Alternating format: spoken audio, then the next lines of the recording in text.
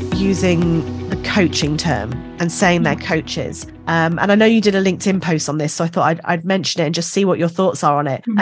For those that didn't catch it, do you want to have a little bit of a gentle explanation maybe on this one? Yeah, so in the online business world, there's been a bit of, say, drama.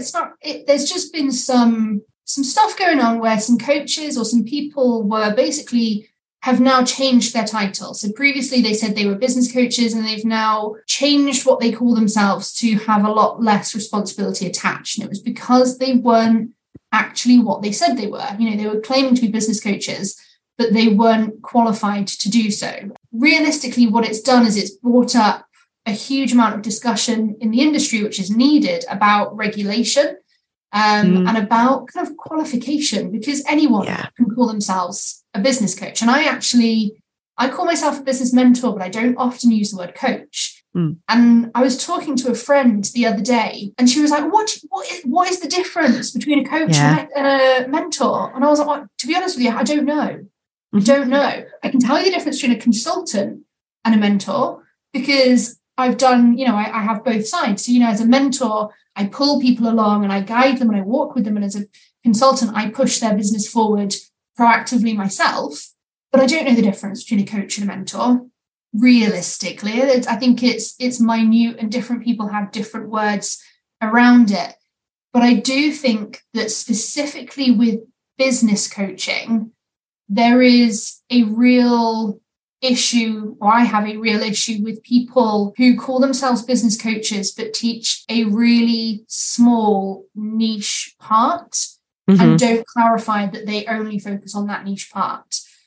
So in the LinkedIn post, I was stating as an example, people who teach, who coach confidence. And so they're confidence coaches, and someone has said to them, that was really beneficial in business, because if you're more confident in business, you get better sales, you're better at kind of explaining yourself. So the effect of the confidence is that they're better at business. And then they started calling themselves business coaches because they're targeting people in business to teach them about confidence. But for me, someone that's a business coach needs to be able to talk about strategy. They need to be able to talk about systems and processes and people management and communication and all of the different areas of the operations of the business, so that when someone comes to them with a question, even if they don't have the answer, they can direct someone to the correct place. You don't have to be an expert in absolutely everything business. But if the only experience you have of business is your own business, can you truly... Very narrow focus. Yeah, can you truly teach business, or are you just teaching cookie cutter, this is my business, you can do the exact same, or wrong? And I think, it's hard, because I think there's a huge amount of imposter syndrome for a lot of people. I started my business, I refused to call myself a coach or a mentor. I was a consultant only. I did done for you for many years, because I didn't feel like I had the validity or the authority to be able to call myself a business coach. It's only recently that I've moved into the mentor and accepted that mentoring is what I do. But I've worked with hundreds of businesses, from product businesses to spirituality businesses to services. I've done fast growth, I've done slow growth, I've done CIC. I have a huge breadth of experience of companies I've worked for, from being in debt and trying to claw themselves out of, paying back loans, all the way up to running £7 million plus businesses. So I do now feel like I have the authority, and I do struggle a lot with people that just have, experience-led coaching is fine. Nothing wrong with people who use the experience of what they've learned in their career to teach others, but just stay in your lane and be really clear about what you teach specifically. Isn't it funny though? Because I know when I set up my business, and I'm sure it was the same when you did and other people, you're asked to think about what is your niche, because your niche is what you trade on, and that's your specialism. And actually, we were always told it's better to have a niche that you become really good at and known for, and that's your reputation. But it sounds like other people kind of go a little bit of a bomb burst, say, well, hang on.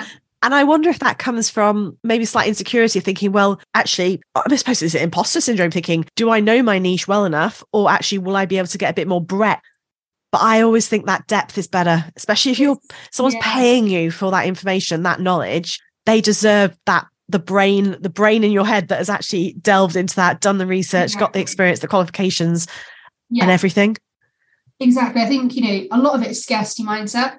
They start, they're putting it out there. Someone tells them, there's a quote, and it's, if you're talking to everyone, you're talking to no one. But sometimes when they're talking to people and no one's listening and no one's buying, and someone says, well, what about this? And especially with business coaching, because people are more likely to invest for their business than they are for themselves. So if you teach confidence coaching and you want to make someone more confident so that they're better able to advocate for themselves and their family, it's an incredible thing and it's so needed. But most people will be really hesitant to invest in that. If you tell a business person, I can make you 10K a month by making you more confident, I'll be like, take my money, because that's going to grow a return on investment. Yeah. But it's a lie. It's not true. Yes, being confident could, if you have all the other mechanics within your business to get you to a 10K a month, might be that magic wand. But it's quite unlikely, isn't it? Because it's more possible that you've not got the mechanics set up and you're not selling the right thing and processes are a bit rubbish and you're being inefficient, and there's so much more to it.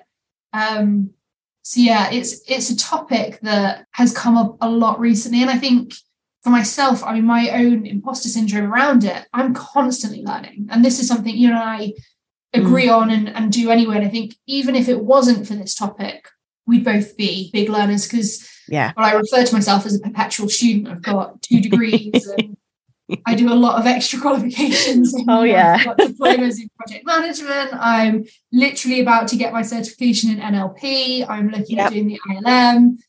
I'm just a big fan of adding letters to my name, apparently. But even the courses that don't add the letters and don't have the big shiny certificates, I love learning. I love reading more and doing more. And I think that for me specifically within my business, the people that I invest in, I need them to have done that outside learning. I need them to have not learned through stories of what they've heard other people do, because secondhand, it just gets more washy the more times it goes through. It comes out much more faded when it's been through the wash several times. So for me, someone who's basing what they're talking on data and true experience and having seen it in action and played with it themselves, far more beneficial than someone who's gone, well, I was taught that this is an idea. I spent a lot of time this summer talking about coaching and mentoring, because my qualification was in both. Yes. And I specifically chose Coach Advisor, who I did it through, because they did coaching and mentoring. And I think a lot of people might go, oh, I don't see it quite like that, but this is just my take on it. Coaches don't give advice. They are masters of process. So they are really good at asking the right questions, of holding the space, of helping people to work through things. Mentors will offer advice. And in the course that I did for the first, it was 8 months, I think 6-7 months. For the first 4 months, we did no mentoring, because they said we're doing coaching because we don't ever want you to just give advice. We want you to teach you the art of coaching first, and asking those questions and the different models we use and different ways of doing things. And then right towards the end, it was and this is how you could. So it's finding those moments in the coaching session that you think, for example, I'm a leadership coach. My master's is in leadership studies. I was a leader in the military for 16 years. I've done some, senior corporate roles as well, including a people director role, which I've just finished. And I wanted to do leadership coaching. So I specifically put myself onto the course knowing I wanted to be a coach, but I wanted to be able to add information and add advice from what I've learnt or experienced, see if I could help someone, because it's all about helping people. But they're kind of like, I say 2 sides of the same coin. That's the way I see it.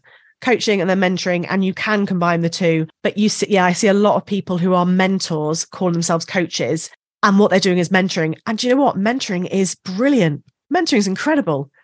And it's strange, isn't it, that coaching seems to hold that shine to it? Yeah, it's almost, I think people think coaching is, like you say, it's that shinier object of, it's of higher value. And actually, for me, the reason I use mentoring, the reason I'm looking at doing a mentoring specific qualification rather than going down the coaching route. Yeah. Firstly, because I'm not a very good coach. I really struggle to not give the answer because I am a people pleaser and I like to give them the answer. I really struggle when someone's struggling with something, not to go, but do this, it'll help you. And so I know that coaching for me is not something that I'm naturally good at, whereas mentoring, and even if it's just that dropping the have you thought about, and then the idea, the seed, that I can do really, really well. Yeah. Because it's ultimately mentoring is a shortcut. It's tapping into someone else's experience. And for me, a mentor is someone who's done what you're trying to do in one way or another. They don't have to have done the exact same journey. They have experience in what you're trying. A coach, someone could coach in business as long as they had the right skills, because a coach is, just as you say, asking the questions to lead the person there themselves. Yeah. Whereas a mentor is guiding them along the path hand in hand almost. So for me, I really like the way that you kind of define them. I think I definitely agree with that.